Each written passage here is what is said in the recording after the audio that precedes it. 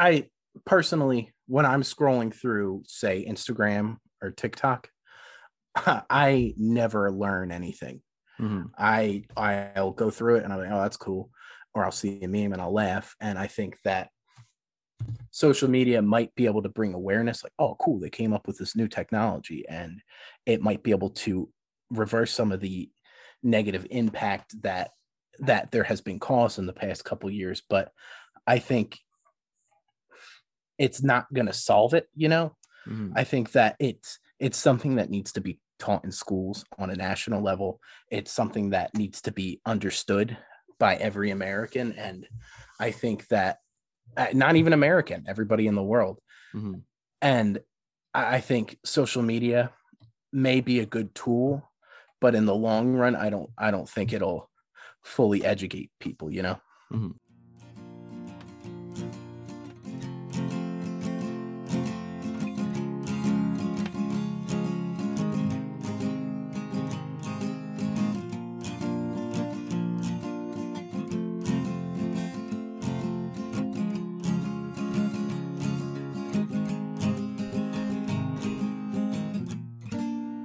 Hello and welcome to Talk Ag to Me, the podcast dedicated to improving ag literacy around the globe. I'm your host, Brendan Black, and today's episode is all about the relationship between social media and agriculture. This is another episode of our mini series we've been focusing on, talking about the relationship between agriculture and urbanization. And in this one, we're going to kind of talk about how social media may have played a role in just how agriculture and urban development have kind of strayed away from each other. So with me to talk about this topic is Matt, the host of the Dumbology podcast. I'm going to go ahead and let him introduce himself. So go ahead, Matt. Hey, what up, guys? Like he said, I'm Matt from Dumbology. New comedy podcast that kind of just launched in the past couple of weeks. Really excited to be here. And yeah, let's see how I do. Awesome. So, like I was mentioning earlier, this entire conversation is going to be mostly focused on social media, kind of where it came from, what it's been doing lately. I'm sure, as everyone who's listening to this knows, it is one of the most one of the most powerful forces that's occurring in the world right now.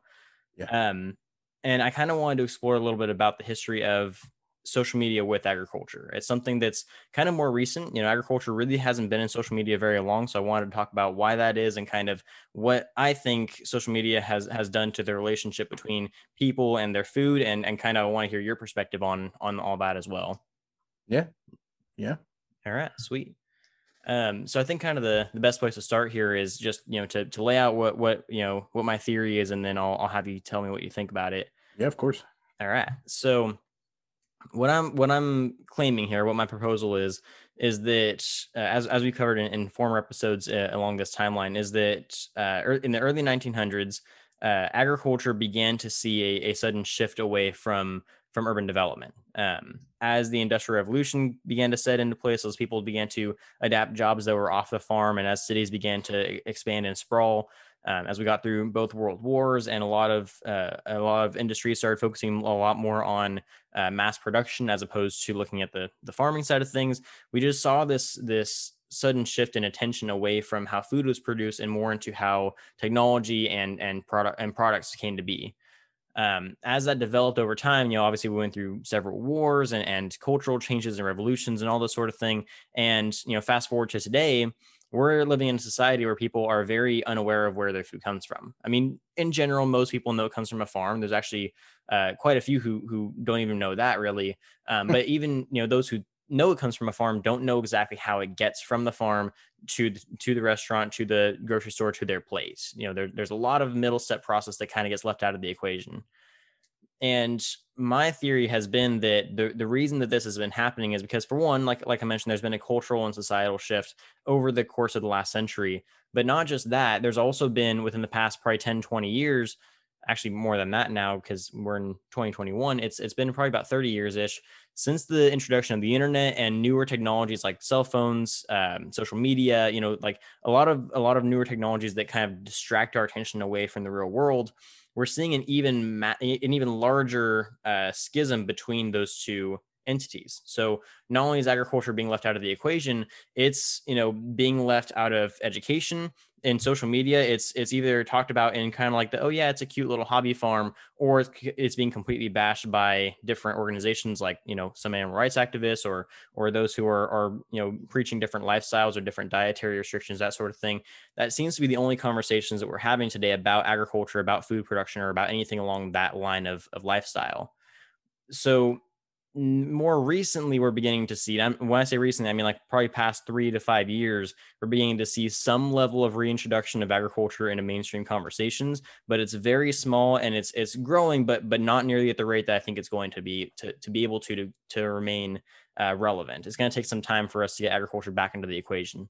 And that's actually part of the reason why there's been a revolution of agricultural podcasts recently. Like back when I started my podcast 3 years ago, there were absolutely no agricultural podcasts. Like there were a few, but they were mostly industry based. They were by farmers for farmers kind of thing.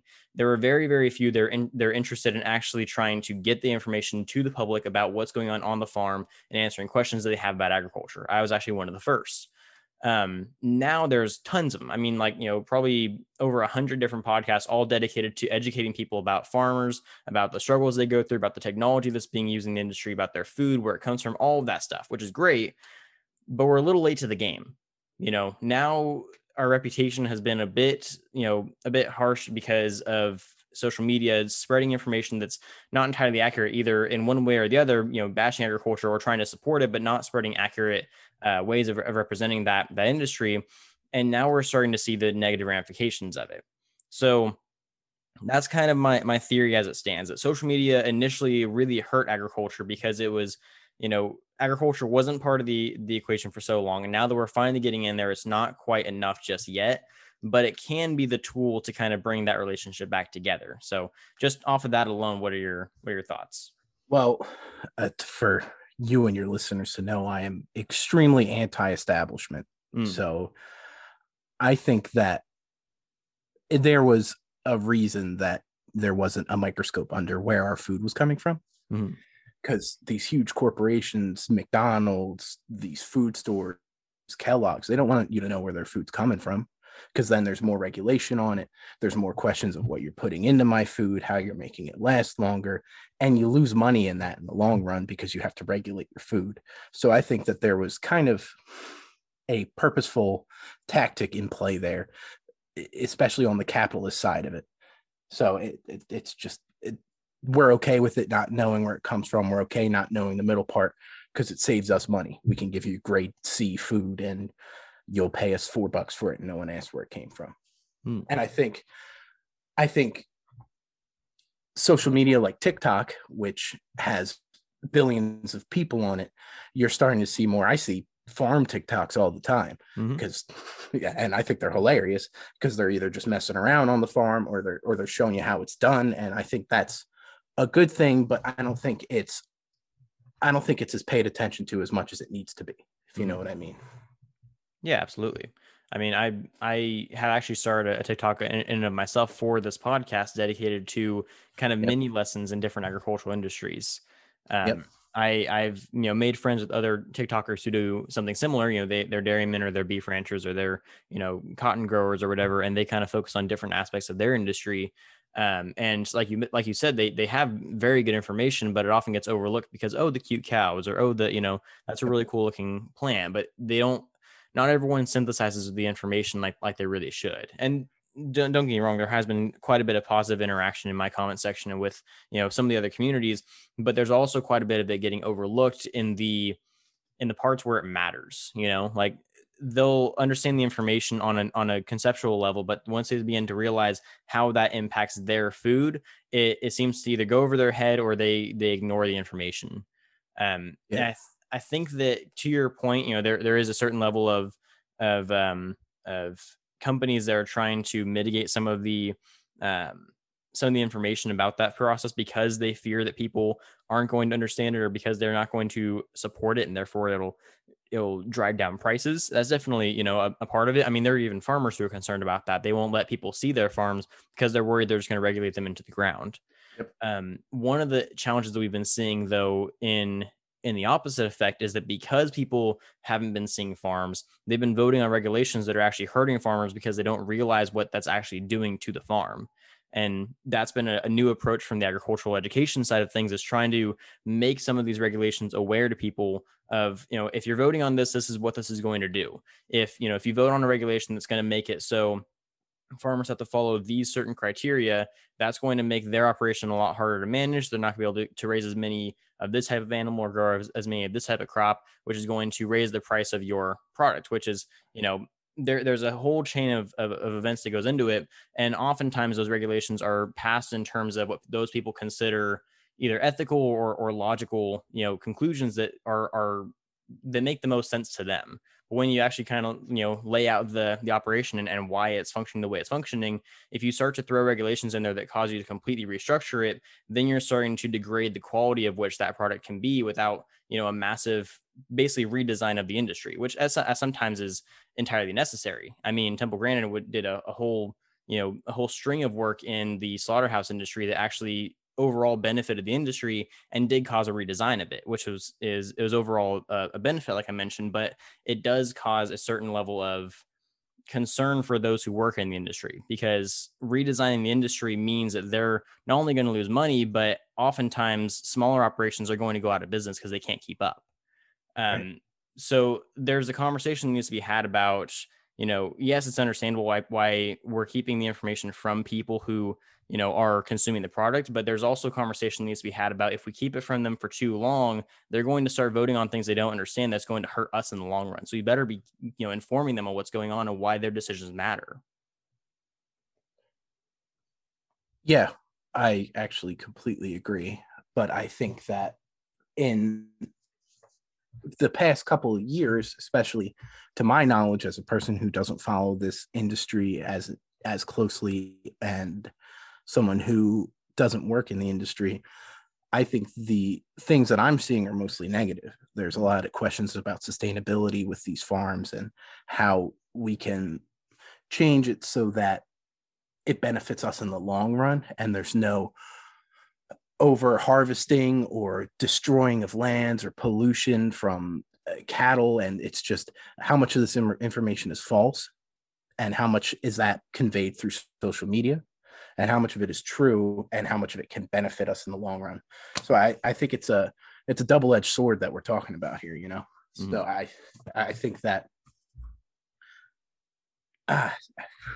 the I'm just so anti-establishment. I just don't think that the regulations will ever be beneficial to anybody in the smaller side of the industry. Congress is never going to pass a bill that will benefit small farmers, but there are things that need to change about it, Mm-hmm. and they're always going to push towards making it bigger and making it make more money and produce more for less. And it's just how much of that negatively impacts the earth and the industry and individuals, Right.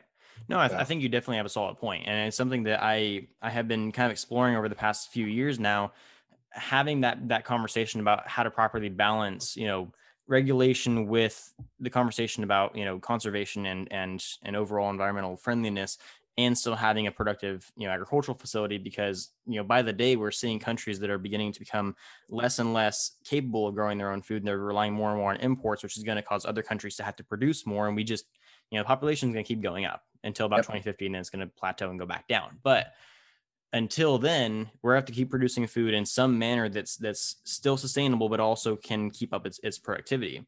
And when we start to have conversations about, environmental friendliness in relation to productive level and productive quality, we begin to see some gray areas that are definitely difficult to discern. I mean, like you mentioned, as regulations get passed, smaller operations are not going to be able to remain as viable for as long, which I think is kind of a shame, because a lot of people who support agriculture support the smaller farmers. Yep. Well, you really can't pass regulations that are going to benefit the smaller farmers, as you mentioned, or if you do, it's really difficult to get them to work on a large scale. If you pass those regulations, you're hurting the small farmers. But if you want to support the small farmers, you need to be careful about the regulations. It's no matter what, you're going to be hurting somebody in the process. But I think that the part that gets left out of the conversation most of all, and especially this is in regards to social media and kind of education and those overall conversations, is that we haven't been having proper conversations about what's been happening in agriculture for so long that people seem to have this kind of corrupted idea of what a farm actually looks like today. I mean, people have this idea that agriculture is very, just one guy with his cornfield and his cow, and he milks his cow every day by hand. And, it's very, like prehistoric almost in terms of agricultural technology. I mean, we have technology today that can convert the environmental damage that cows cause into an energy source and actually reduce it by such a degree that's never even been possible before. We're genetically engineering crops that way they reduce the amount of carbon in the air and put it back into the soil to try to rejuvenate its life. I mean, we're developing technology and science that's so far advanced that a ton of technology-based industries haven't even come across that yet. And not only that, we're finding sustainable methods of maintaining our relationship with the earth and also producing a high quality and high productivity product that is it's kind of unbelievable how fast we come along this far. But because of our lack of agricultural literacy as a society, and because we're leaving that out of the conversation in social media, that kind of stuff gets left out of the equation. So we regulate, the industry until it's in the ground. But by doing those regulations, we're hurting the ability for us to experiment and find new technologies that are in the long run going to be more sustainable, more environmentally friendly, more productive, more, higher quality. And it's one of those things I think, and this is actually something I have a complaint about the agriculture industry, that I think that we don't do a good enough job of telling people what we're working on and what's going on behind the scenes. Like we're working on all these technologies, all these biomechanics, all of this, science that can in the long run help a lot of things. The environment people are worried about, the products to feed the world, and high enough quality to make sure we don't all get sick and die. And we're not telling anybody about it. So everyone looks at us and says, oh, well, they're poisoning the earth. It's like, well, that's easy to assume. We don't realize why we're doing what we're doing when it's actually in the long run going to benefit everybody. And that at the end of the day, that's kind of the moral of the story, is that the communication needs to be improved in some way. And I think social media is a good tool for that, but it might not be the only tool that we can use. I think I personally, when I'm scrolling through, say, Instagram or TikTok, I never learn anything. Mm-hmm. I'll go through it and I'm like, oh, that's cool. Or I'll see a meme and I'll laugh. And I think that social media might be able to bring awareness, like, oh, cool, they came up with this new technology, and it might be able to reverse some of the negative impact that there has been caused in the past couple years. But I think it's not going to solve it. Mm-hmm. I think that it's something that needs to be taught in schools on a national level. It's something that needs to be understood by every American. And I think that not even American, everybody in the world. Mm-hmm. And I think social media may be a good tool, but in the long run, I don't think it'll fully educate people, Mm-hmm. No, I completely agree with you. And that's something that I have been advocating for for even longer than I've been doing the podcast, is that we need to get agriculture more heavily integrated into, public school systems.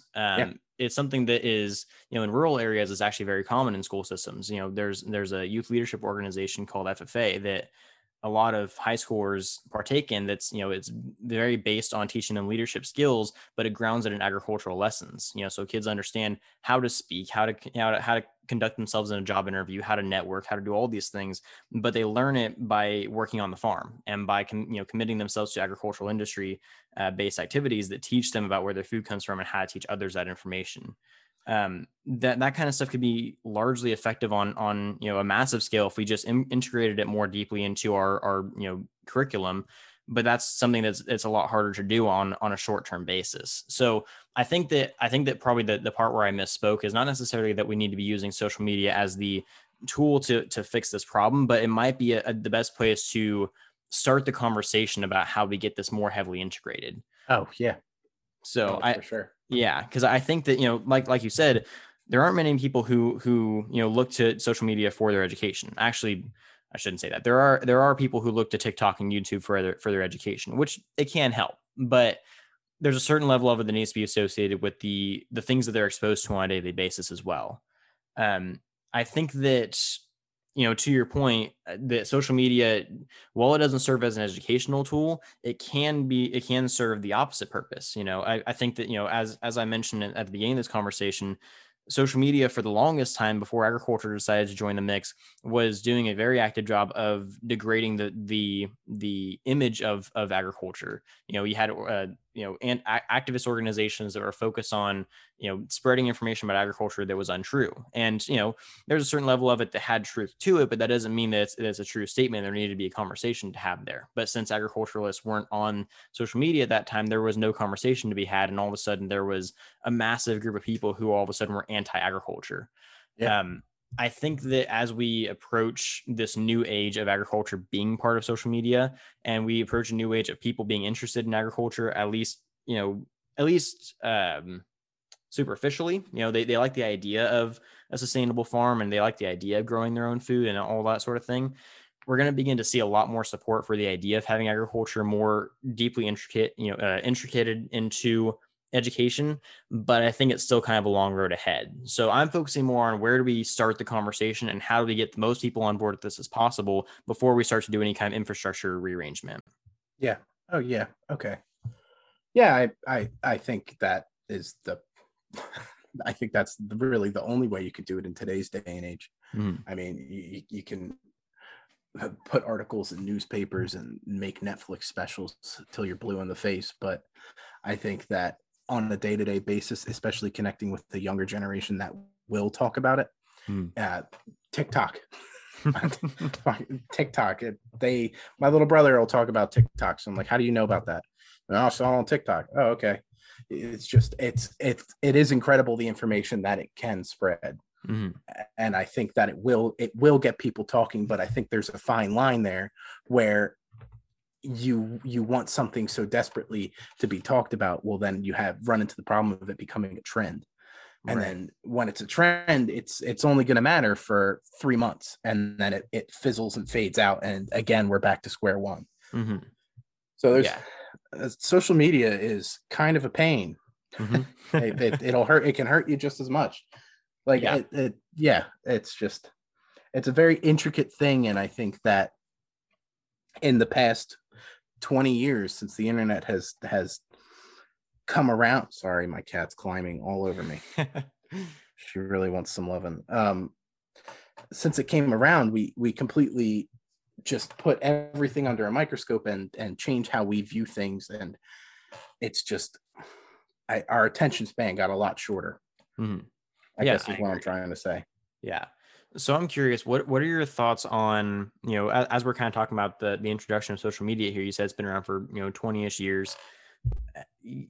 As social media has evolved, I have my own thoughts on the matter of social media and its role it plays in education. Do you think that social media is something that not only is here to stay, but is going to become a more integral part of the way we absorb information and of the way we have conversations, or is it going to kind of morph into something else? It's kind of scary, the path I see it going on, because I'm only 23. So I spent about half my life not on the internet, and I spent the other half on the internet. And seeing my younger siblings who have spent their whole lives on the internet, I don't see it becoming a positive thing at all. I think it's going to do nothing but devolve and change the way we consume entertainment and media. And there's just, I don't think there's anything good that's going to come out of it. At all. No, I think you have a solid point. I mean, I'm only a couple years younger than you. I'm 21, and I went through a similar path. I even grew up in a farm town where the internet was hardly even a relevant topic up until probably 5-10 years ago.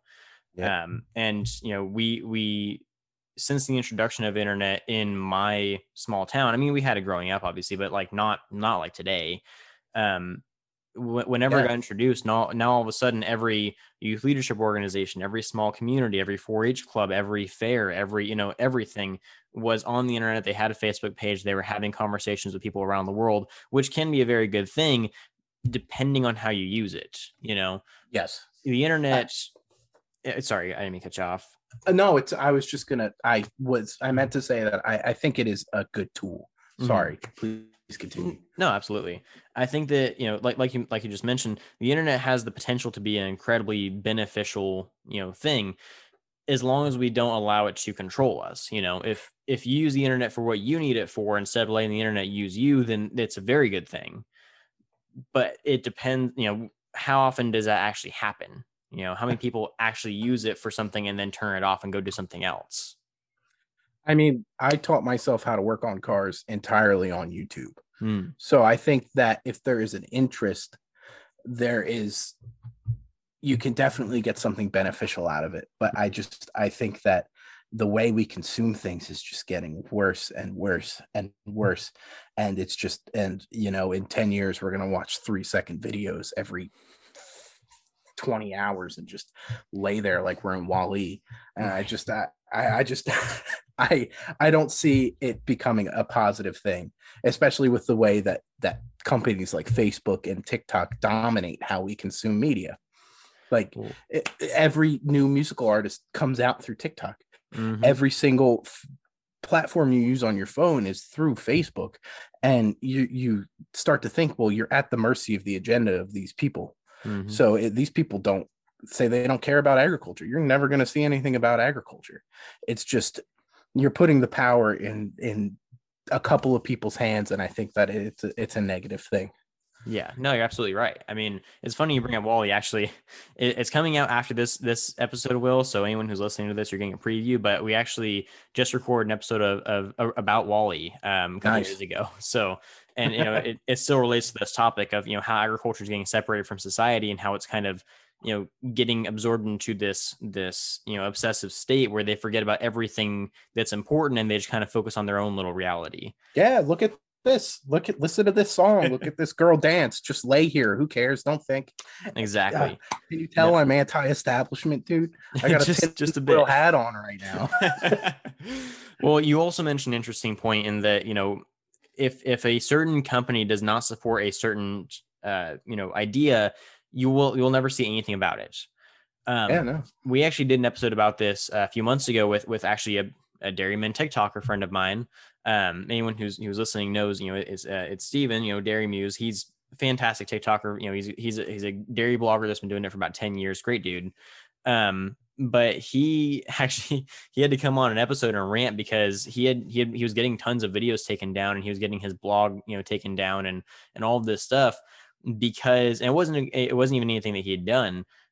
It was because, certain groups, Facebook, Google, other groups along those lines were not supportive of agriculture. And so they were beginning to, shut down certain things that he was posting and promote, anti-agricultural content. That's literally censorship.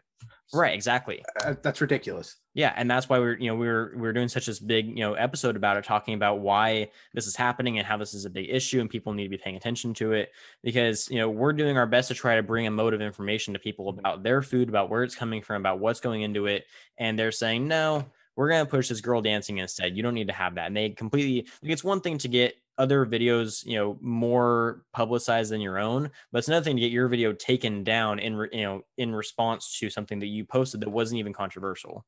Yeah, it's absolutely ridiculous, and I just it's frustrating because there's nothing you can do. Right.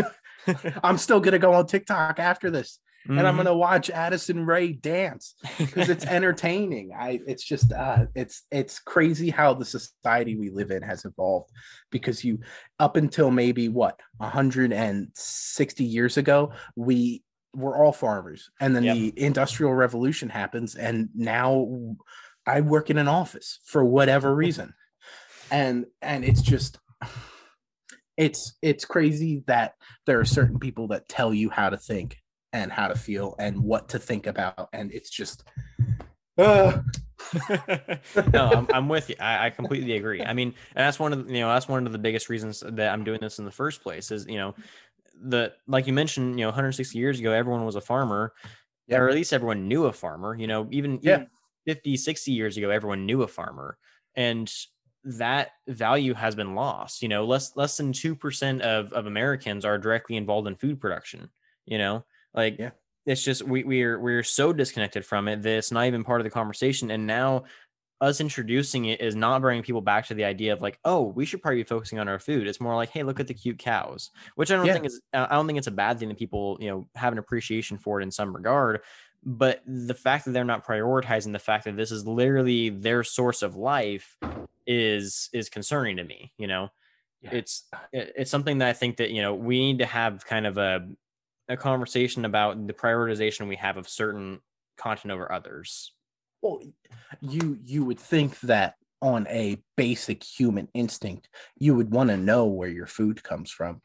Right. No, You I would would think so. I would hope so. like you want to, but so many people go to McDonald's and they're like, all right, I'll put this questionable chicken in my body. Whatever. Right. Who cares where it came from? Who cares how it was manufactured? And it's just all right. Well, I'm gonna start ranting. well, it's an interesting topic because when I started my podcast back in 2018, I started with the intention of and like I mentioned earlier, I interviewed farmers for the first hour of or first hour for the first year of my podcast. And I had this great idea of like, oh yeah, I'm just gonna interview all these farmers, get all this information out there. I'm gonna address some of the most common misconceptions I see on Facebook or YouTube or whatever, and we're gonna answer all these questions, and it'll be great. Not like the only people who listened to it were family, friends, people who lived in my immediate area. That was about it. Yeah. And I realized people don't look for information on that kind of stuff. No. And I started having conversations with people outside of my community. That's why I started finding like the Reddit communities and that sort of thing about 2 years into my project. And I began to realize people have an interest in it, but you have to go seek them out. You have to present the information right in front of them because it's not at the forefront of their mind. People don't wonder where their food comes from. If you tell them, they're like, oh, well, that's cool. I didn't know that. I'm glad I know that now. But it never even occurred to them beforehand. Yeah, that I think it's a lot of the emphasis on instant gratification our society puts on. Mm. And I think that it also has to do with the type of work that has been devalued in the past 30 years. Mm-hmm. Don't go to trade school, go to college, work in an office, make Jeff Bezos rich. Right. Don't work with your hands. Only stupid people work with their hands. Mm-hmm. And that's something somebody literally told me. And it's just the fact it almost feels like a smear campaign has been going on against this community and type of work that is so essential to our lives, to Mm-hmm. keeping us alive. I'm gonna die if I don't eat, but Right. man, farmers are dumb, dude. That's that's ridiculous. And No, gonna, you're absolutely right. I mean, I've literally had people in the past. I've told them about all the technology and all the science and all the like the chemistry, biology, business management, leadership, environmental, management, all of the stuff that goes into agriculture. And I've had people in the past that literally, like you mentioned, they told me that they thought that farmers were just unintelligent, that they thought that they didn't go to college, that they have never studied anything before. They just kind of knew farming because that's what they grew up with. Like, yeah, a lot of farmers inherit farms through their family, but a hefty portion of at least new generation farmers have been to college. They have studied all of the technology, all the new growing methods, all the biology, chemistry, the environment. They have to be able to predict the weather and be mechanics and engineers and nurses and doctors and like all this different stuff all in one person. It's anyone who has to work with their hands, and that's not just farmers, but anyone in that type of craft, linemen, pipe workers, plumbers, all that kind of stuff. They're incredibly impressive because it takes a certain level of understanding that a lot of people who just work on a computer all day they don't have to worry about, because it's yeah. not right in front of them. And I think to bring it back to the main point of the episode, I think you are correct in showing the more in-depth and scientific side of it can kind of shine a brighter light on it. Mm-hmm. But at the same time, it's just, I feel like there are forces working against it, Mm-hmm. that don't want it to be seen a certain way. Yeah, I absolutely agree with you. And that's kind of that's the central point of this whole conversation is that, us in agriculture. I'm kind of at a distinct spot in agriculture because I have one foot on the farm and one foot in the city kind of thing. Yeah. I grew up in a farm town, but I was, I was raised, in the city part of it. I went to a public school where there were some farm kids, but a lot of city kids. I literally am going to college in a very large city. It's something that is, I've got both ends in me, but I have respect for both. And I think there's a conversation to be had about both. But it's one of those things that, us that are involved in agriculture and are trying to speak for it, it's an uphill battle. Like you mentioned, there are definitely forces acting against the agricultural education sector of the internet, but we're trying everything we can, finding any approach we can to get that information out there for people to absorb and kind of play with. And it's just, it's a constant, it's a constant engagement of trying to find new and creative ways to get it out there. And it's just, sometimes it doesn't work, and then we got to scratch it off and go back to the drawing board. I mean, that's kind of what happens when you come to social media 10 years after it's already been going. It's just, it's tough, Yeah. And I have nothing to add to that at all. There's no crazy conspiracy I could throw in there, guys. It's just, it's one of those things. And I don't mean to, like, this is something that always kind of happens whenever I get into kind of like a, not necessarily a rant, but kind of like a long monologue about that sort of thing. I always feel like I'm prioritizing agriculture above anything else. Like, this is what we should be talking about all the time. It's not that agriculture, it should be the one thing that everyone thinks about constantly, but it's something that it's so important that if we leave it out of the conversation long enough, it's not going to be there anymore. And for anyone who doesn't have agriculture, you kind of can't live. So it's important, not because it's something I grew up with, or it's not important because it's something that doesn't get talked about. It's important because if we neglect it, we're going to not continue to have it, and if we don't have it, we can't survive. Yeah And I think it would be an interesting statistic to do if you went to an average American household and said, do you know who Addison Rae is? Do you know how your food is brought to you? Right. And I would like to see that percentage. Oh man, I mean, there actually have been statistics shown on that sort of thing. Not obviously not that exact question, but it's got to be Addison Rae, dude. I don't want anything else. Well, I know that. I mean, this is a kind of an older statistic, but back in 2011, there were surveys done in grocery stores asking people if they knew where their food came from. Kind of the origin of it before the store, and about 72% of people said they didn't know. They didn't know they came from a farm. They didn't know that it was grown out of the ground. They just kind of thought that came from the back. That's ridiculous. I hate the society we live in. Yeah, it came from the shelf. What do you mean, man? Right. Where else did it come from? Well, I mean, this not to bash on the customers, but like I work in a grocery store, and I've had people, the grocery store I work in, we sell because I go to an agricultural college. We sell all the food that we grow at the college, and that's so cool. It's really cool. I love working there. And we have customers come in that fully understand that that's kind of our program. And they're like, oh, well, why don't you guys have, grapes right now? It's like, well, because it's not grape season. Or they're like, oh, do you have any more peaches in the back? Because, we're out of peaches or whatever. I'm like, yes, we specifically have peaches in the back that we're not bringing out because we don't want you to have them. It's like, no, if we had peaches, we would be giving them to you, but they're not, we haven't harvested them yet. There's a seasonal, cycle that goes with this kind of stuff. It's not like Walmart where, they import them from different countries so they can have them year round. We grow this as it is ready. And a lot of people don't understand that. They think it's just food. Yeah. I dated a girl whose family paid to go to that kind of place, and they would go to a grocery store where, not even a grocery store, just a shed where they sold you what was in season and what was grown and what was picked that day. And I think that's really cool. And I think that, to your point, would really educate on a smaller scale the community as to where their food comes from, and show them the freshness of it and just how it works more. But it seems like there was a barrier of entry because you had to make a certain amount of money, live in the certain area, and then pay to do it.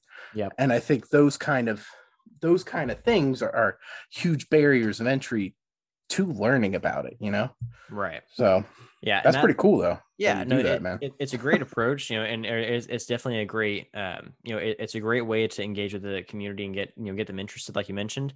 It's, obviously our produce is a bit more expensive than you would find in the grocery stores for the same Oh, reasons that you brought up. yeah, of course.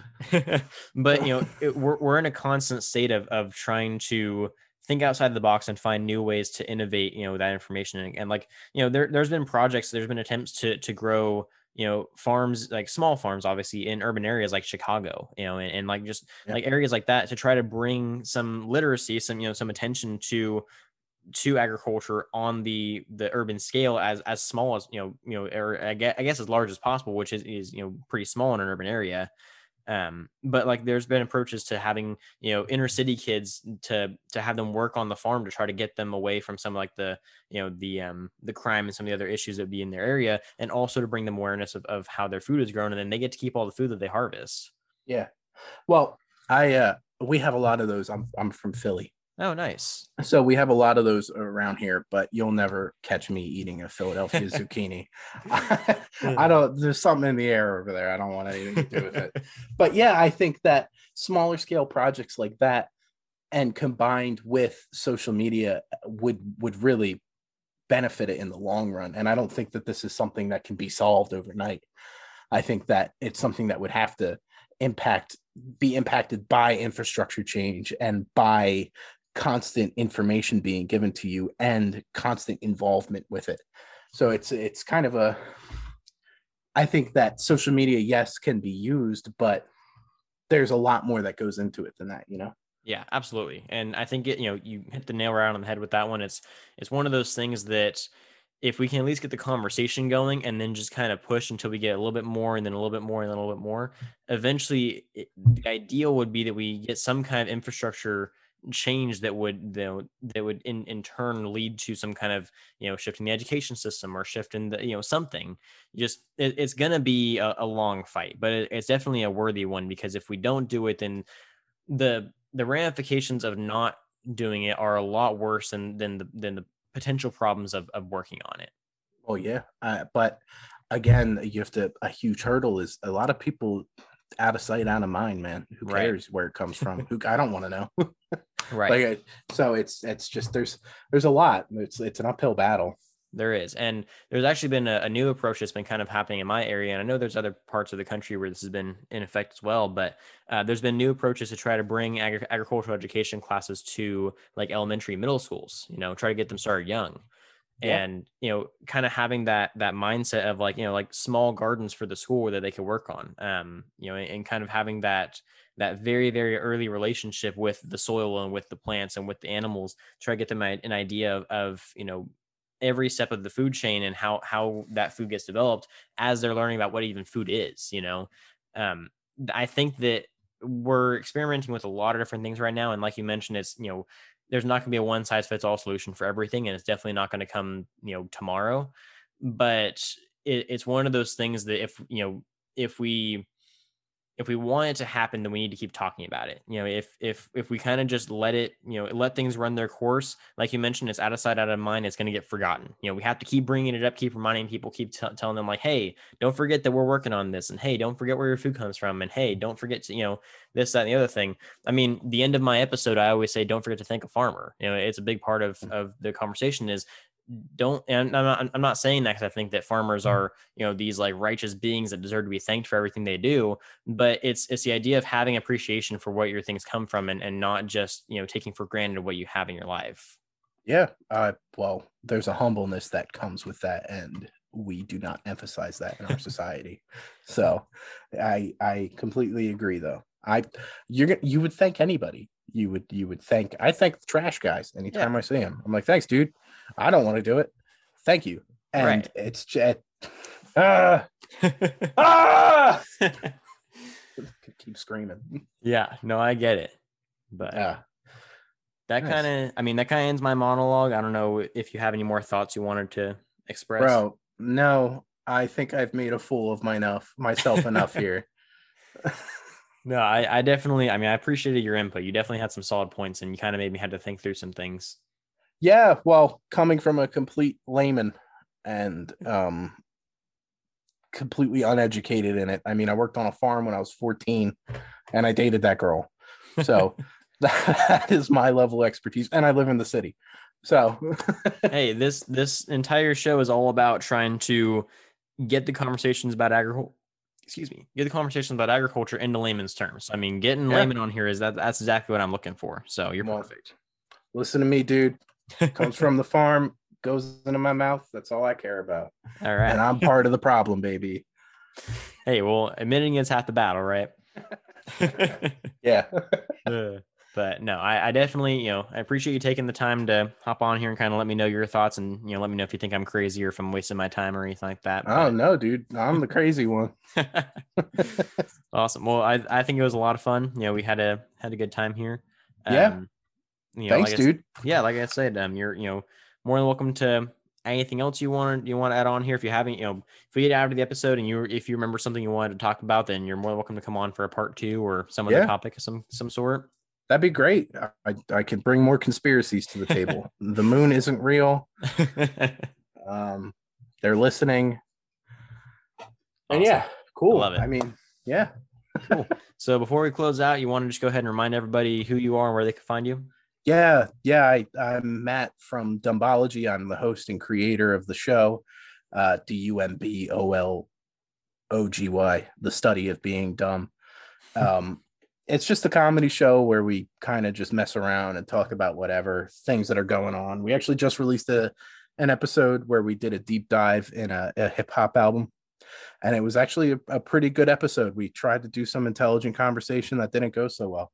So you could catch us on anywhere you get podcasts, iTunes, Instagram, Spotify, TikTok, all the things I just said I hated for the past hour. So thanks again, man, for having me. Yeah, my pleasure. Well, thanks for coming on. And I'll put all your links down in the description so everyone can check you out. I actually just listened to your most recent episode, the hip hop one. It was definitely a lot of fun. Oh, yeah. You did? I did. Jesus. So I kind of had an idea of what I was getting myself into. But good. No, it was a good time. Yeah, we talked about Ronald Reagan having mud butt and a couple other things. Cool. Awesome. So yeah, I definitely appreciate you taking the time to hop on here and talk to me for this time. Yeah, dude. Thank you for having me. Yeah. So thanks again for joining me, Matt. Thanks to all my listeners for tuning in and for always supporting the show. I hope to catch all you guys next week. And don't forget, if you ate today, thank a farmer.